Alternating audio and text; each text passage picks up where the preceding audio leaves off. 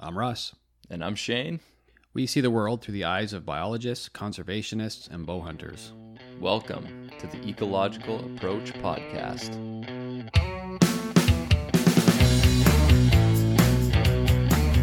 Oh, that's better. Haven't seen you in a while, man. Yep. It's been a while. How's that for sound? Pretty good? All right. Yeah. Yep. Sounds pretty good. Yeah, I'm okay with that. Well, Shane, yeah, it's been a long time since I've seen you, buddy. Yeah. Married man, living a few hours away or a couple hours away now, so harder to get some content out there, but taking advantage. You're in town. Let's do a podcast. So you had some prescribed burns today you were working on. Yeah. Yeah, portion of tall grass prairie. It's part of the regular management. Try to burn it every 5 years or so. So what are the benefits to burning grasslands like that? A big one is reducing woody species growth, which will eventually outcompete the ground cover tall grass prairie plants.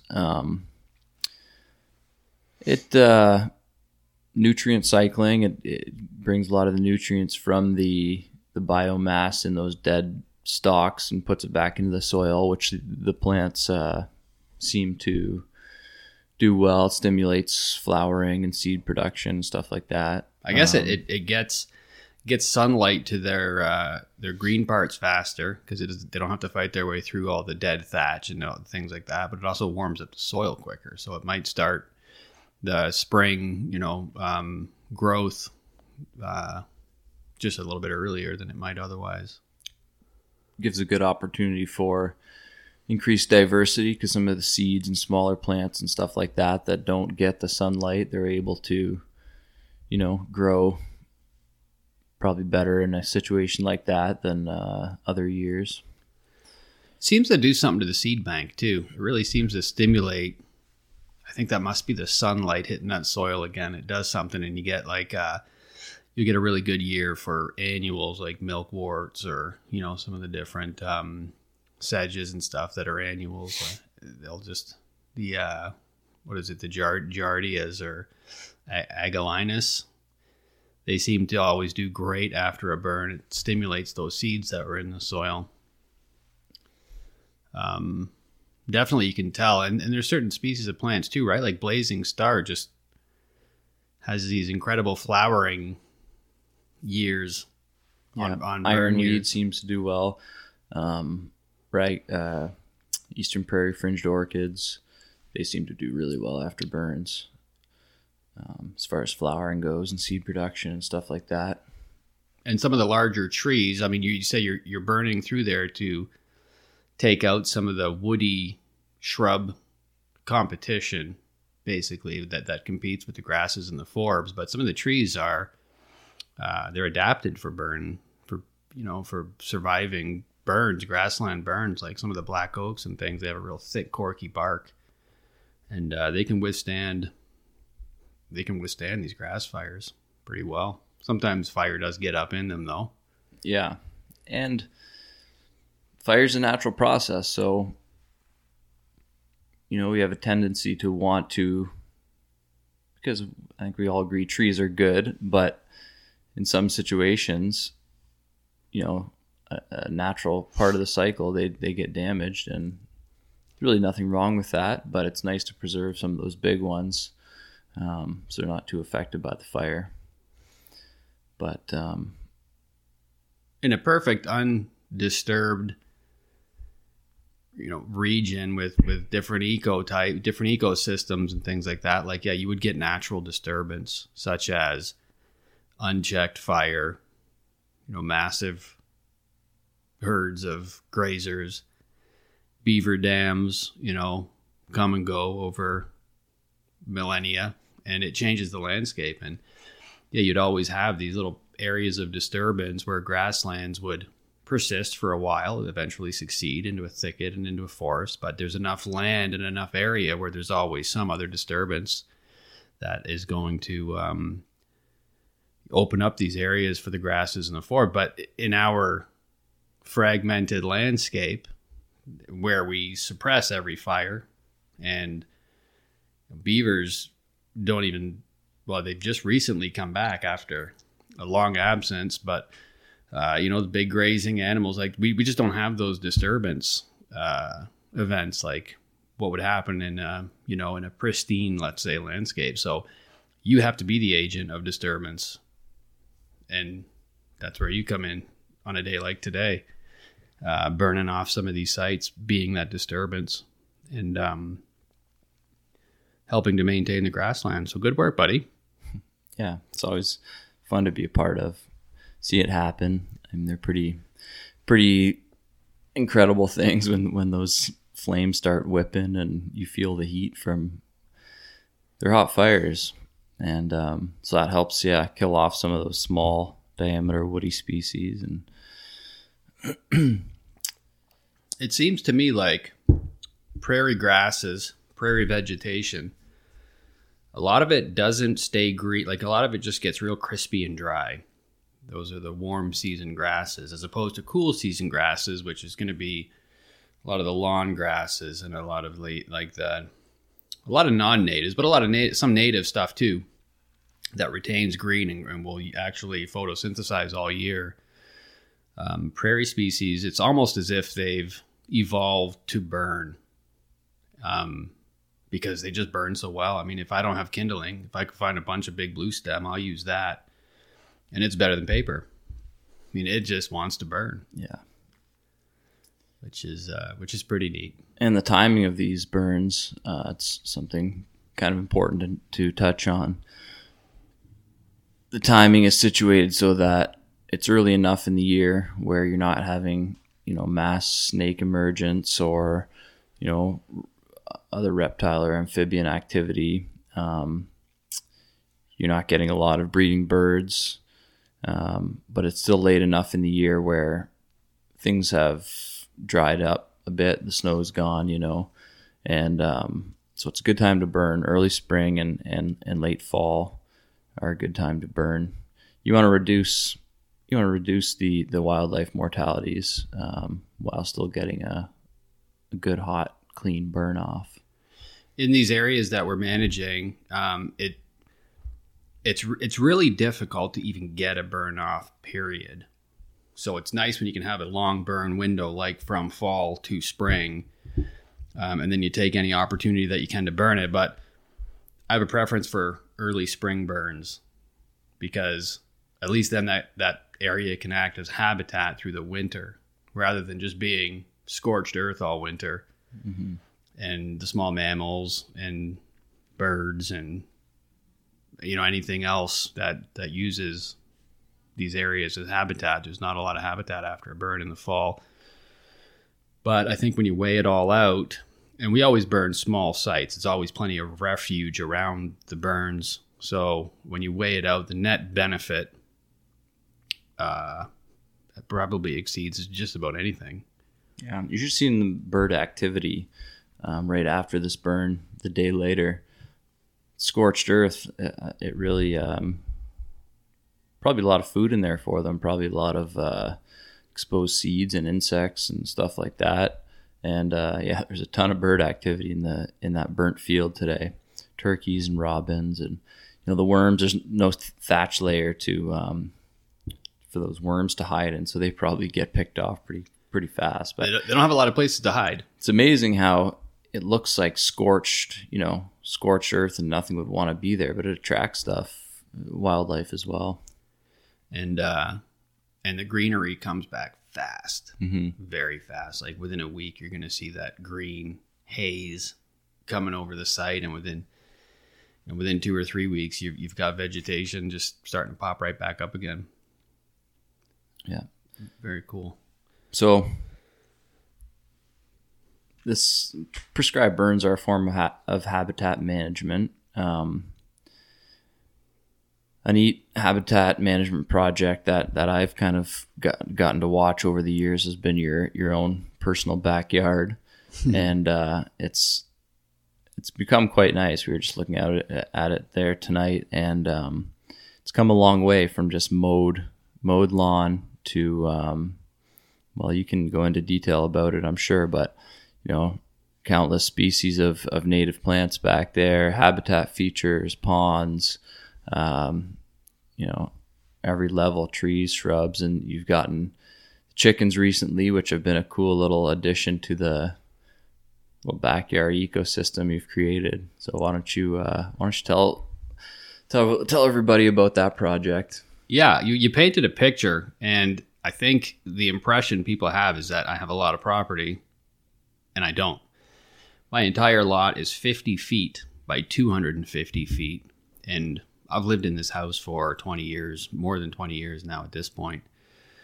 And I mowed it for like 5, 6, 7 years. I used to mow all that grass at a tractor, and it was like, I've always been a little bit of a nature nut, and it always kind of bothered me that I'd mow it. Well, then, of course, me and you started up on this great big infrastructure project that involved,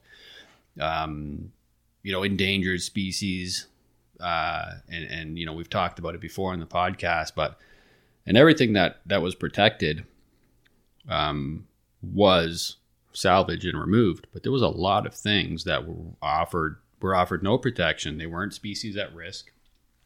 There was no laws that protected a lot of these plants. So I took the opportunity, kind of inspired by you, because I know that you'd been doing it to your backyard, to salvage as many species as I could from what would be, imminent destruction. A highway, a 4-lane highway, a 6-lane highway.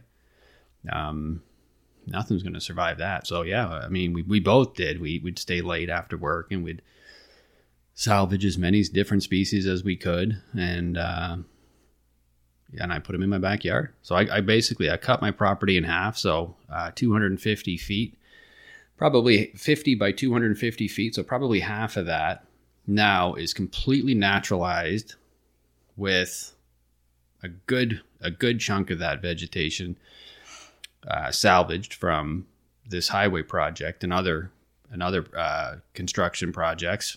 A lot of it, like, I get gifted a lot of native plants from my wife and family and that for my birthday, which I love.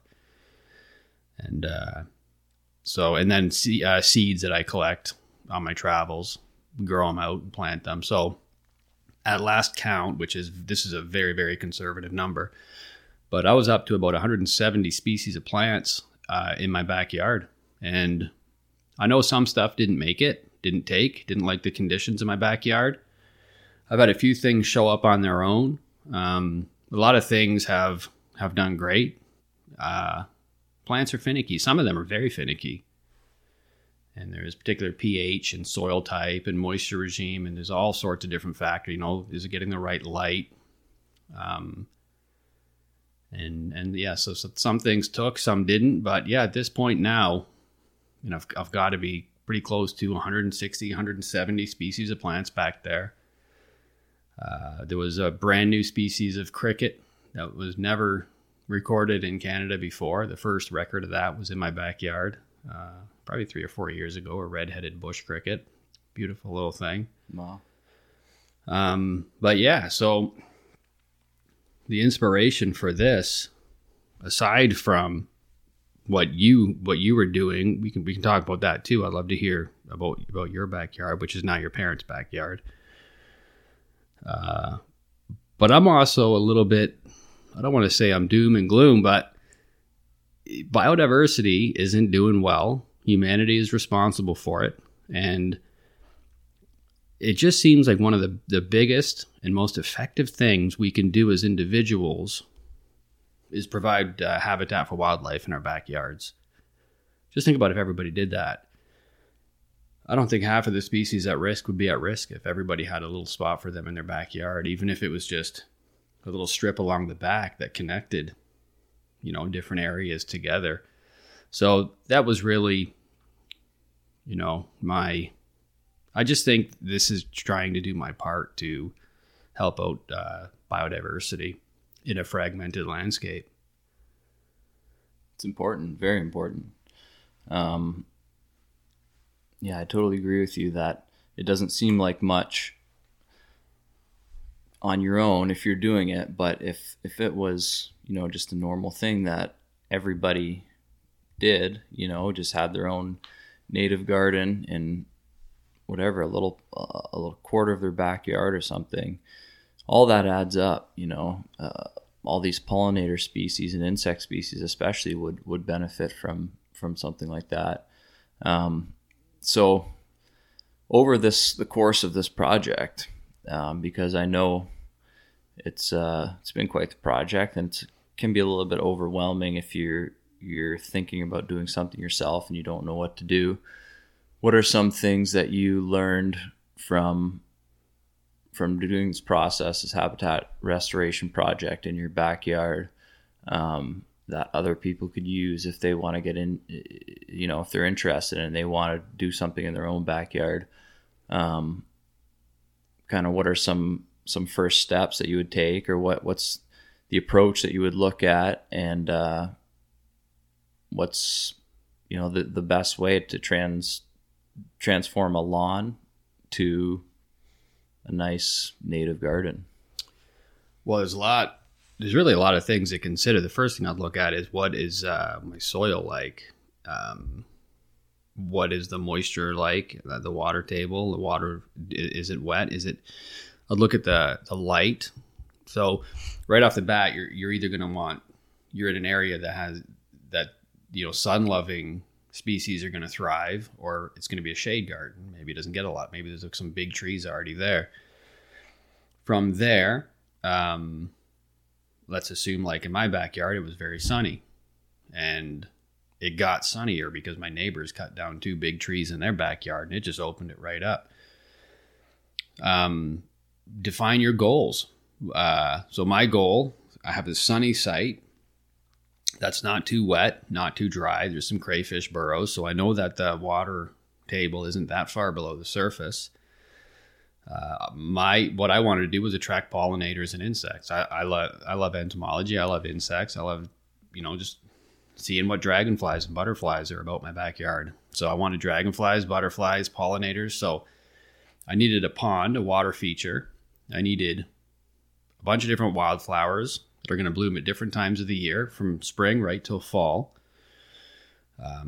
Plants don't just offer nectar for insects, but I mean, a lot of insects are specific to what their larvae will feed on.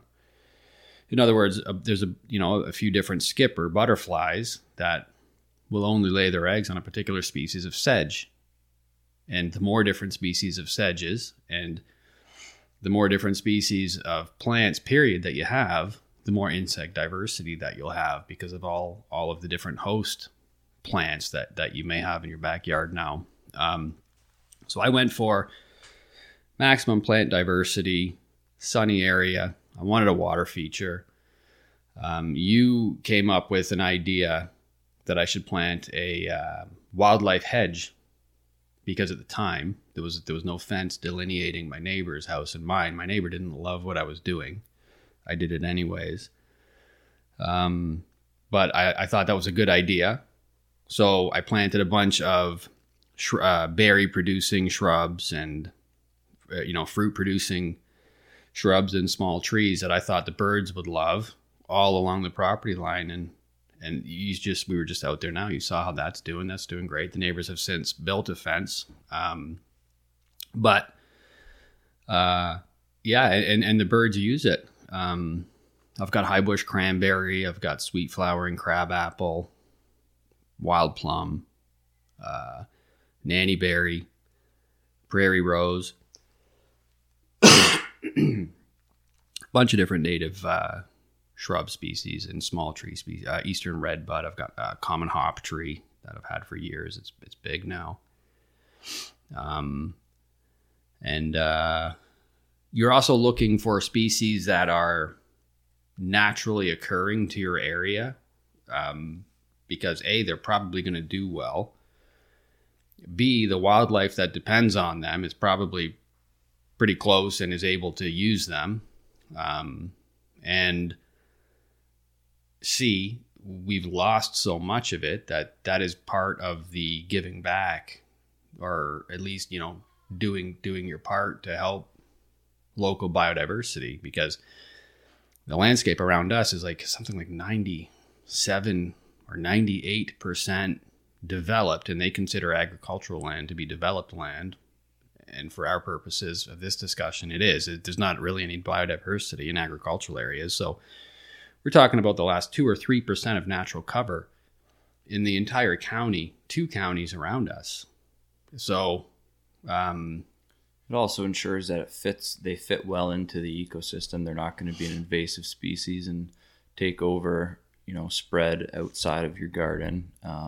If they're native species, they've grown with competition from these other native species in the area, and they're balanced. They're supposed to be here. Yeah. So, it's interesting that we're talking about this, because we're just saying you've just got your own place now, and gosh, you can do anything you want in your backyard, and you've just moved in recently, so I know nothing's been done. I've never been there, but I imagine it's a typical suburban backyard with a lawn and whatever. So, what you could do to your backyard might be just what a lot of people might be inspired to do, because there's a lot more people that are living in, suburbia, and what do you plan to do? Do you have any visions? Yeah. I haven't even had a chance to give it too much thought, to be honest, but there's already some mature trees back there. Big sugar maple, good sized white cedar. There's a big birch tree in my neighbor behind me's backyard. And then there's a honey locust and a big Norway maple as well. So it's pretty shady back there, but I'd like to get some woody cover in there, some shrubs. I've noticed I put some bird feeders out, and I've noticed I think the birds would feel safer and they'd be coming to the feeders more if there's more security cover around for them. So I'd like to get some shrubs, maybe some red cedars and some different fruit-bearing shrubs and things. Like I said, it's shady though, so I might have some spots where I can get some prairie stuff in there, some prairie grasses or forbs and flowers. But a lot of it might have to be more edge or even forest species. I'd like to have some trilliums, have a nice little trillium patch back there. I guess we'll see, but I'm excited to start on it. It's nice to have some mature trees to start with. Yeah, but when you asked me earlier, what are some of the things you need to consider? The first thing that I thought of, and I forgot to mention it by the time I was done talking, was plant any trees right away. Get them in the ground as fast as possible, because they are going to start growing as soon as you put them in the ground. And every year you wait is, a tree's life, it's on a different scale than yours. An oak tree could live hundreds of years, so that, you could enjoy it in some of its glory within your lifetime if you just plant them as early as possible. Yeah. And another important thing is, if you're planting over lawn grass, if you don't, you really should get rid of as much of that established lawn as you can. Whether that's, a single, I don't always, I'd say the use of herbicides should be lower on the list.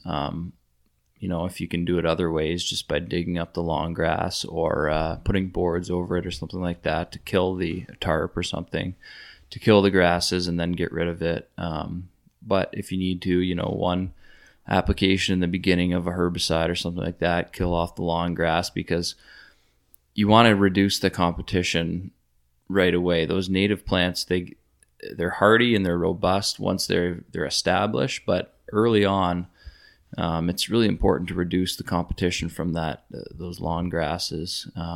What are some of the methods that you used to deal with that early? Because in the area that I planted, I didn't take the time to really kill off all that lawn grass. I kind of just planted all the plants within the grasses, hoping, I keep that thatch layer for habitat and stuff like that. And I thought the prairie native stuff would just eventually outcompete all of the long grass, but it hasn't really. It's over the long term, it struggled, I think, more than yours has, and you did a better job of getting rid of all of that lawn grass before you started. What I started with was a lawn, and then I planted everything in clumps, big enough that I could get my push mower around them, and I actually spent the first year mowing all the grass around the clump. So everything that I planted was able to just grow and thrive and spread and drop seeds. But then the year after that, I just left it. And I don't know, maybe I've been lucky, but it just seems like everything I've planted has dominated over the lawn, the turf grass that was there before. It could have been the turf grass species that I had growing there initially. Maybe you've got species that are a little more hardy or a little more able to hold their own. But once the perennials, the goldenrods and things like that start, they grow, they senesce, they die back, and those stems start building up a layer of just dead plant matter, thatch and such. The lawn grasses, at least in my case, have not been able to withstand that kind of, I guess, just basically they are getting smothered. You said you smother lawn grasses to kill it. Well, that's what the prairie vegetation is doing. It's just basically smothering every year.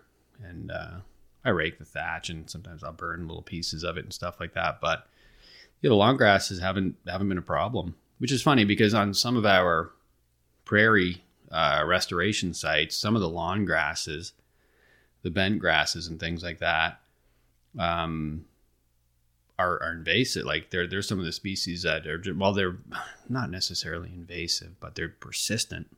Mm-hmm. They keep coming up. And some of the forage grasses, like orchard grass and stuff like that too. I mean, it's just everywhere. It's on every site. So, yeah, it's a bit of a constant battle. When it's an area the size of your backyard, though, you can deal with it. I enjoy it. I go out there and I pull weeds and I, just mess around and yeah, I got it looking just how I wanted it to look. Yeah, it's looking great. It's looking really good. Especially seeing it midsummer when everything's in bloom. It's pretty spectacular. All the different colors. Yellows from the tall sunflowers and coreopsis and goldenrods, and the purples of the ironweed and dense blazing star and bergamot and orange butterfly milkweed and purple milkweeds, and then the smell of the mountain mint. Yeah, the whites of mountain mint and Culver's root, and it's pretty amazing. It's something. It's part of the enjoyment of it is, it doesn't just benefit the wildlife, and it doesn't just benefit our, the environment. It's such a benefit for your own enjoyment and health too. It's like you're going into your backyard, and it's like walking into a park. You don't have to drive to a park, and you can go. It's accessible. You can walk your little trail you have in your naturalized area when you get home from work, just for 15 minutes or something. And it's like, it's a reset in your mind almost. It's an accessible piece of nature that you get to create, and it's pretty cool.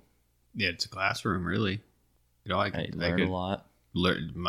For my own learning, but even, taking my kids around the backyard, or even friends, or, I know every time that you stop by, we always go for a walk through the backyard and see what's flowering, or see what, anything. And there's always something interesting too.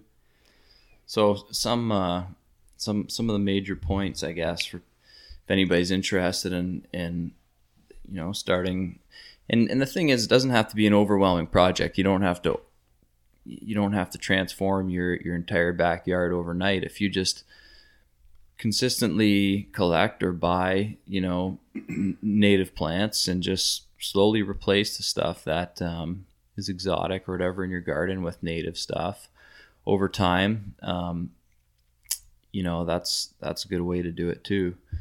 But so what are some of the main points if somebody's looking to do this on their own?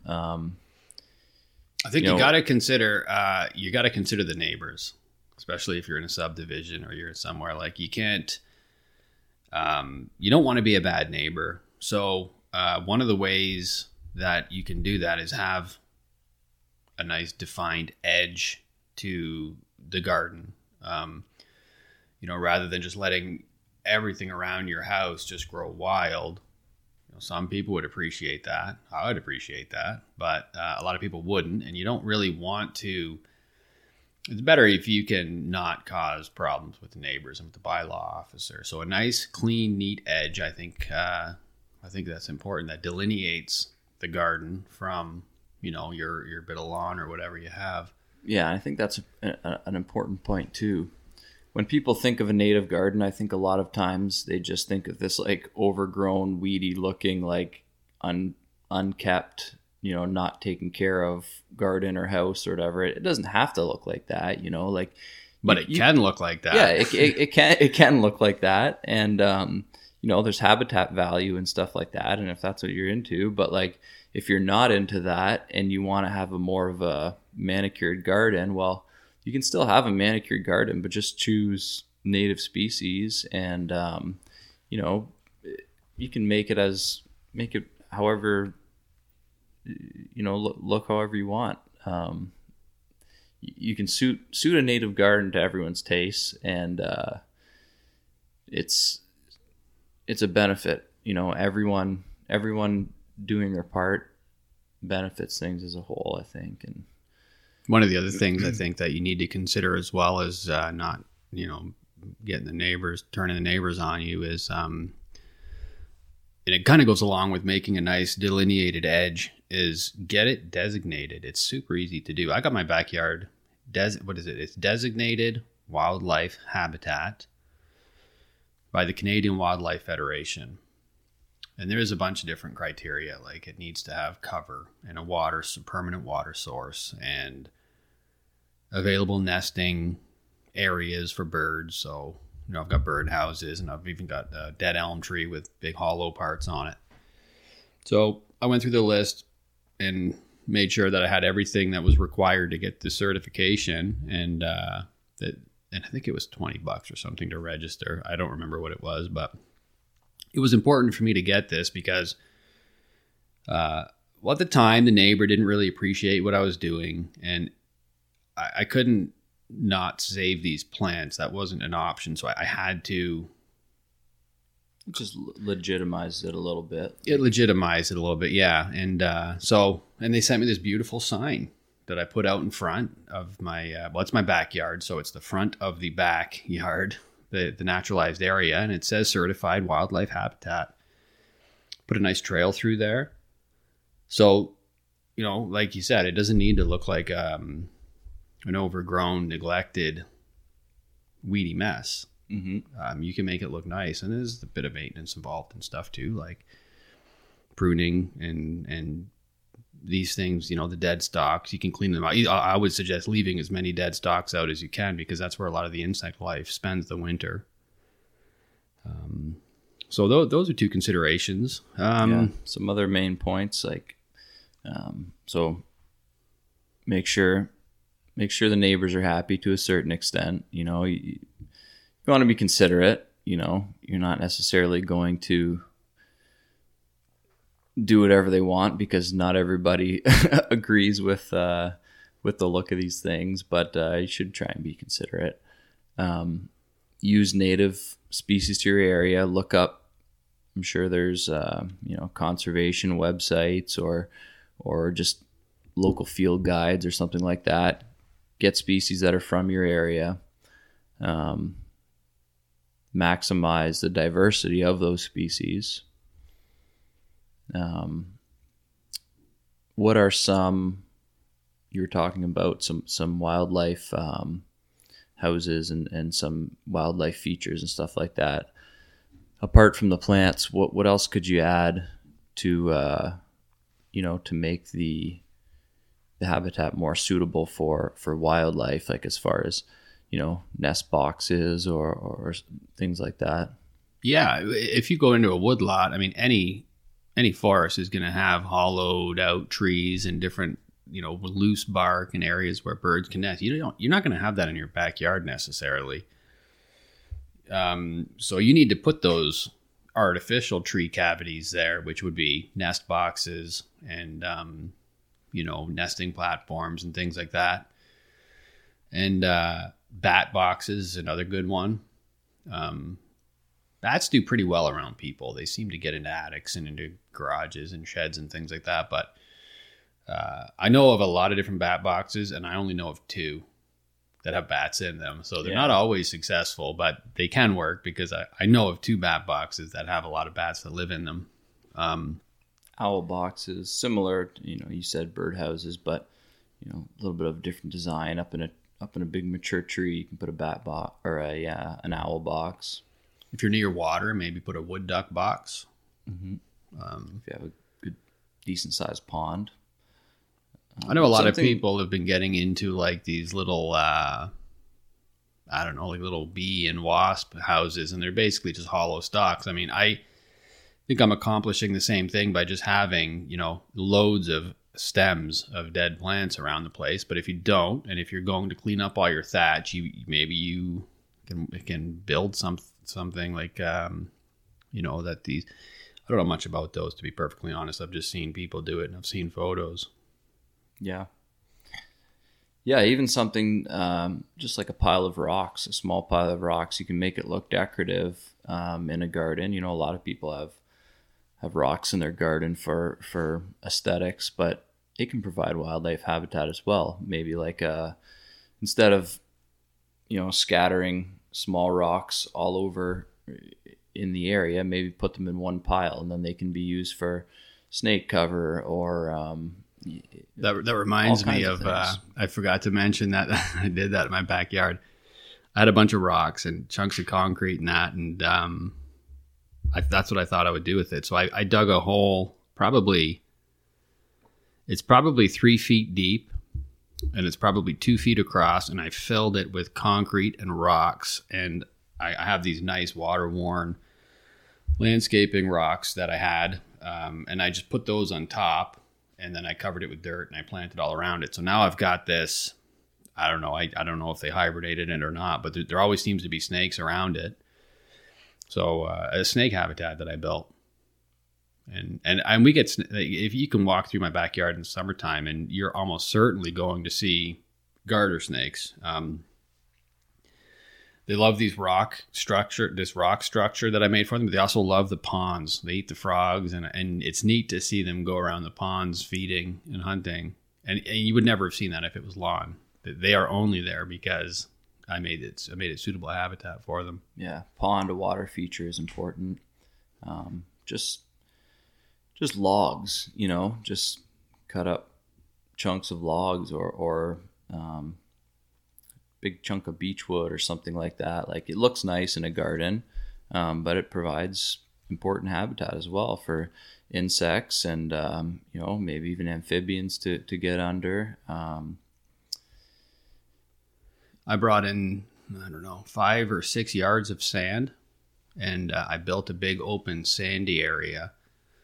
And people are going to think I'm nuts that are listening to this, but if you knew me, this is the kind of thing that I do.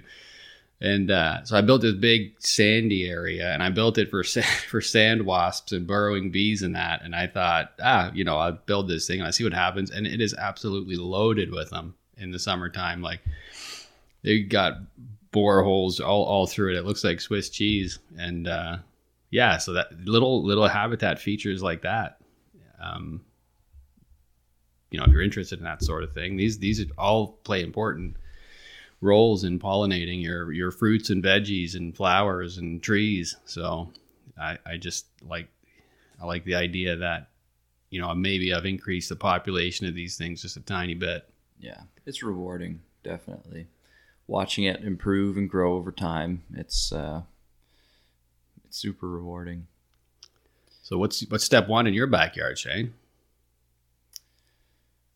I'd like to get some like you said, stuff that takes a little longer to grow, trees and shrubs, I'd like to get those in. It sounds like you've got some. It doesn't sound like you got a lot that you need to take out. And I don't like cutting down trees, especially healthy trees. But for me, I'm not looking for exotic species. I want native, naturally occurring. I'm a little bit of a purist that way.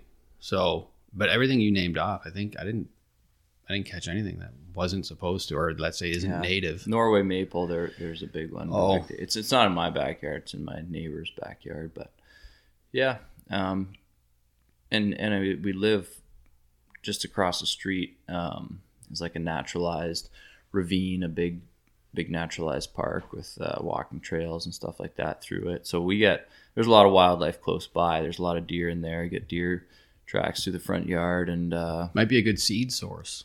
Yeah. That way you're getting locally sourced seed, where it came from. It's literally in your neighborhood. Yeah. And it'd probably do well in your backyard. Yeah. And then, you added the chickens to your backyard, which I think is a cool component. It's not necessarily native wildlife, but it still provides benefit to you and to probably and to the garden to a certain extent, fertilize it a little bit. But it's just it's a neat addition to the backyard. It's nice when you can get something back from creating that naturalized habitat and that ecosystem. And I think it's mutually beneficial for us and for the chickens. I mean, I know they're just chickens, but you actually do get to know them. They got personalities, and they're like almost like an outdoor pet. And the thought of the conditions that they have to endure to provide us with cheap eggs, I really wanted to get away from that. That's why I hunt. That's why I fish, and that's why I have chickens. And it's like good karma. Maybe that karma will add up, and maybe I'll get a deer this year. But really, I like to be mindful of where my food comes from, and these chickens they're out and they're free range all afternoon. Yeah, they've got a good life out there. They have a good life. They benefit off of that diversity as well, picking little bits of vegetation and all the insects. Like I see them chasing insects around that backyard. Like they're so coordinated. They'll just grab mosquitoes on the wing. Yeah. It's amazing. Digging through your mulch path for grubs and stuff like that. Yeah, so it's looking great. It's come a long way. I think it's something that is important to share to other people, and it's something that other people should strive for. Maybe you can post some photos of it on the Instagram page. Yeah, definitely. I've got some good photos from past years. It's a little early this year for anything, but I will definitely put some stuff up there. Hey, you know what we forgot to do, Shane? We forgot to do wildlife sightings or nature sightings or any interesting sightings that you had at all. Well, it's getting to be, late winter, early spring. Went out looking for sheds quite a few times. Only found a couple. We were like, so unfortunately, nothing to how many kilometers report on that front. How many kilometers have you walked this year? A lot. A lot. Yeah. We were gonna do a podcast about shed hunting, and then we kind of looked at each other and said, "Well, we both seem to suck at it. So. We shouldn't be giving advice." Yeah, probably average 20. I don't know. Who knows? I hiked 25 kilometers and didn't find one, so probably average more than that per shed. Sometimes after prescribed burn is a really good time to find them, but there's a community of shed hunters that live around us, and they do a pretty good job of cleaning up. I think they have a pretty methodical approach to it, and it's a fun pastime, and there's lots of people doing it. So it's slim pickings, I think, by the time the opportunity comes where you've got a chance to go out and have a look. Yeah. So a lot of the early signs of spring, you start to see some of the early birds starting to come back in. I've seen eastern phoebes. I've seen a lot of swans moving. yeah, birds are killdeers and stuff like that. Woodcocks. A lot of those birds are starting to move through a lot of the really early vegetation, like the skunk cabbage. You're starting to see grow out in the seeps out in the woods and the swamps and that. The red maples and silver maples are starting to swell. Their buds are starting to swell up. There's a few things that, like, to me, it's so nostalgic. It just brings such a sense of spring and like right back to my childhood. And it starts with the cardinals calling, you know. That's like February, nice warm February day. You get that, and then the killdeers will show up. And it's still cold and you might still get snow, but they don't start calling until like March or showing up. Like, you know, they really don't start showing up till about that time. And then it's the chorus frogs. Really. A lot of chorus frogs calling right now. They are the first amphibian to start calling in the spring. They're a little tiny thumbnail sized little frog. And these things make a lot of noise for their size. And when there's thousands of them or hundreds or even dozens of them in a small area, they can make an astonishing amount of noise. And they like to spawn in ephemeral pools. So pools that are, for the most part, predator free or fish free anyways. And they get in there early, they lay their eggs early, they develop quick, and hopefully they get a chance to transform into their air-breathing adult form. And then, you know, before the pond or the puddle dries up, a lot of times that doesn't happen. This year is a very dry spring. If we don't get some rain, it's not going to be a great year for chorus frogs. They're cyclical like that, though. But yeah, that sounds of those chorus frogs that is spring. You know, that's when you know that spring is here or just around the corner. Yeah, it's a good time to be outside and be in the woods. Red-winged blackbirds is another one that always. That's one of the first ones. Robins starting to call a little more. Looking forward to. I've never done much turkey hunting, but I'd like to do a little bit this year. Looking forward to that. Yeah, that'll be good. We haven't talked about hunting at all yet. Got my hunt camp booked for this fall. Yeah, that's exciting. Excited about that. It's going to be up near Algonquin Park, Management Unit 54. So I haven't hunted up there. I have hunted up there. I've never deer hunted up there. But I've gone snowshoe hunting up there, snowshoe hare and ruffed grouse. And what else did we hunt up there? I don't remember. Done a lot of fishing up there too. So I haven't been up in that area in a long time. I'm looking forward to getting back. I miss those white pines and the open granite rock. Yeah, it sounds like it'll be a fun trip.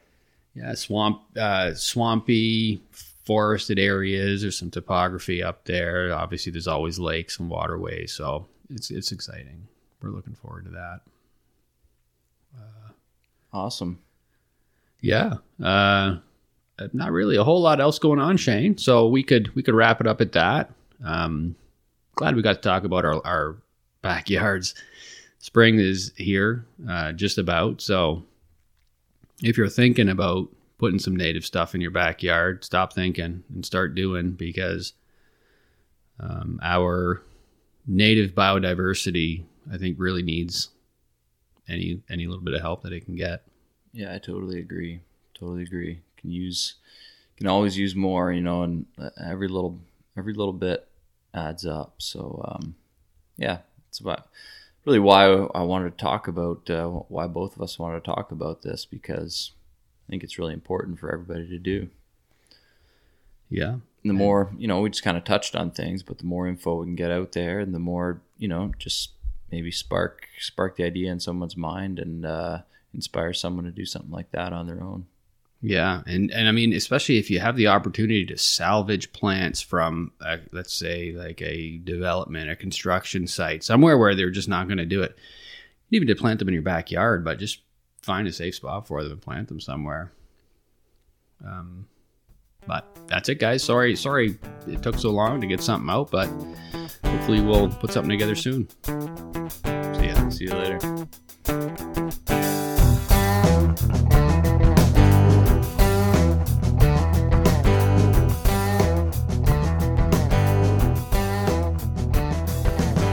Amount due 74, been delinquent a week or more.